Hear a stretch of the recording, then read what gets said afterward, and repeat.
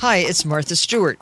You know, I spend a lot of time thinking about dirt. At 3 a.m., at all hours of the day, really. What people don't know is that not all dirt is the same. You need dirt with the right kind of nutrients. New Miracle-Gro organic raised bed and garden soil is so dense, so full of nutrient-rich, high-quality ingredients. Miracle-Gro is simply the best.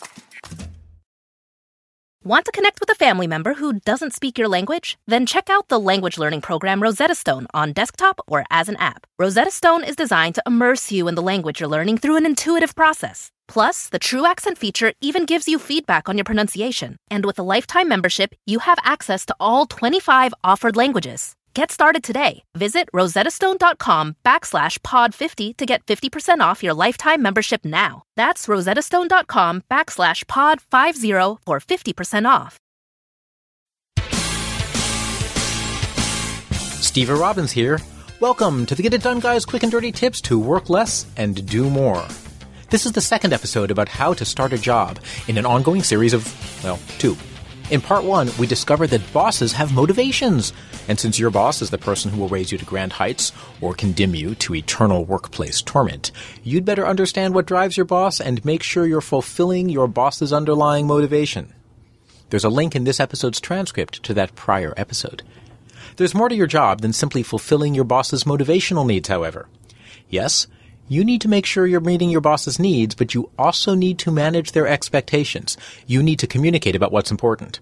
When you're thinking about how to start a job, what could be more important than blaming, judging, and scapegoating? At home, we call it a family gathering. At work, we call it giving and receiving feedback. Most companies have an annual review policy where your boss, who's been given no training ever in how to evaluate another person's performance, judges you and tells you what you have to change for the upcoming year. It's like a codependent relationship, but you don't even get any nookie. The problem is that an annual review only comes once a year. If you start displeasing your boss, it might be 11 months before you find out. And then you'll find out by being passed over for promotion. Not good. Early on, have a feedback discussion with your boss. Come to an agreement on the feedback preferences that work for you both. How often do you like to receive feedback? How often do they like to give it? How sensitive are you to bluntness? How blunt do they like to be? Should your boss give unsolicited feedback, or do you want to initiate it? And if you want to initiate it, how often? And is your boss okay with that? If your boss doesn't care about these things, watch out. That shows they probably have poor people skills, which may well translate into poor ability to judge your performance. The feedback question has to do with how your boss gives you feedback, but there will be times when you disagree with your boss. Ask your boss, what should you do in those situations? Should you ignore the disagreement and simply submit to your boss's will? A boss I had once made it very clear.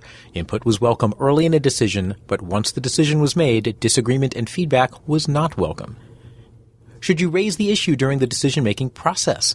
If decisions get made in group settings, or if your boss consults with you one-on-one about a decision, should you share your reservations and disagreements with your boss in a group, or should you do it one-on-one, or should you not do it? Lastly, ask your boss how you can best keep them apprised of your progress. This is a delicate question because it does double duty. Yes, your boss may want to know about your progress, but more sneakily, you want your boss to know about your progress. You're essentially asking your boss how you can self-promote without being a jerk. There's a link in this episode's transcript to my episode on that very topic. You won't get promoted unless your boss is aware of your accomplishments. You're just asking how to make that happen. This is far more important than you think. If you spend your time head down doing your work, your boss may not notice you precisely because you're doing so well. The screw-ups require time and attention, but when you do well, it can be easy for bosses not to notice. Your boss may be your 800-pound gorilla, but there are other people who matter. And in large companies, that would be 2 people or more, decisions often involve multiple 95-pound gorillas in multiple departments. As you familiarize yourself with your new company's products and culture and markets, find out what decisions you'll be involved in and who else will be involved. Talk to them. Get a sense for how the decisions are made. Are decisions consensus-based? Are they made the same way every time, or do different people get involved? Whose opinions are especially valued? They may be a center of influence for really getting stuff done. The person with the impressive title, however, may be relatively powerless. Although we live in a mythical land of meritocracy, The reality is that the smartest, most capable person in the room, that would be you, still has to convince everyone else involved in a decision of the right course of action. Knowing who to convince and how will help you get listened to when the stakes are high and you want to make sure that you are the one who wins. Starting a new job is a happy-go-lucky endeavor, and it's easy to assume everything will work out as smoothly as it did during your interview. But you can take action to help ensure that things work smoothly. Make sure that you and your boss agree on how you like feedback. Know how to disagree with your boss. Put a self-promotion mechanism in place so your accomplishments get recognized, and suss out how decisions get made so you can accumulate great power, take over the company, and then hire me as your coach and consultant. My fees are quite reasonable by Fortune 50 standards. This is Steve Robbins. You can find this episode's transcript with a link to part 1 of this series at getitdone.quickanddirtytips.com. I'm an executive coach who helps top executives develop people policies that bring out the best in their team members. This January, join me for a webinar to learn from your past year and plan for your next year to be awesome. If you want to know more, visit steverobbins.com/New Year's. That's STEVEROBBINS.com/New Year's. Work less, do more, and have a great life.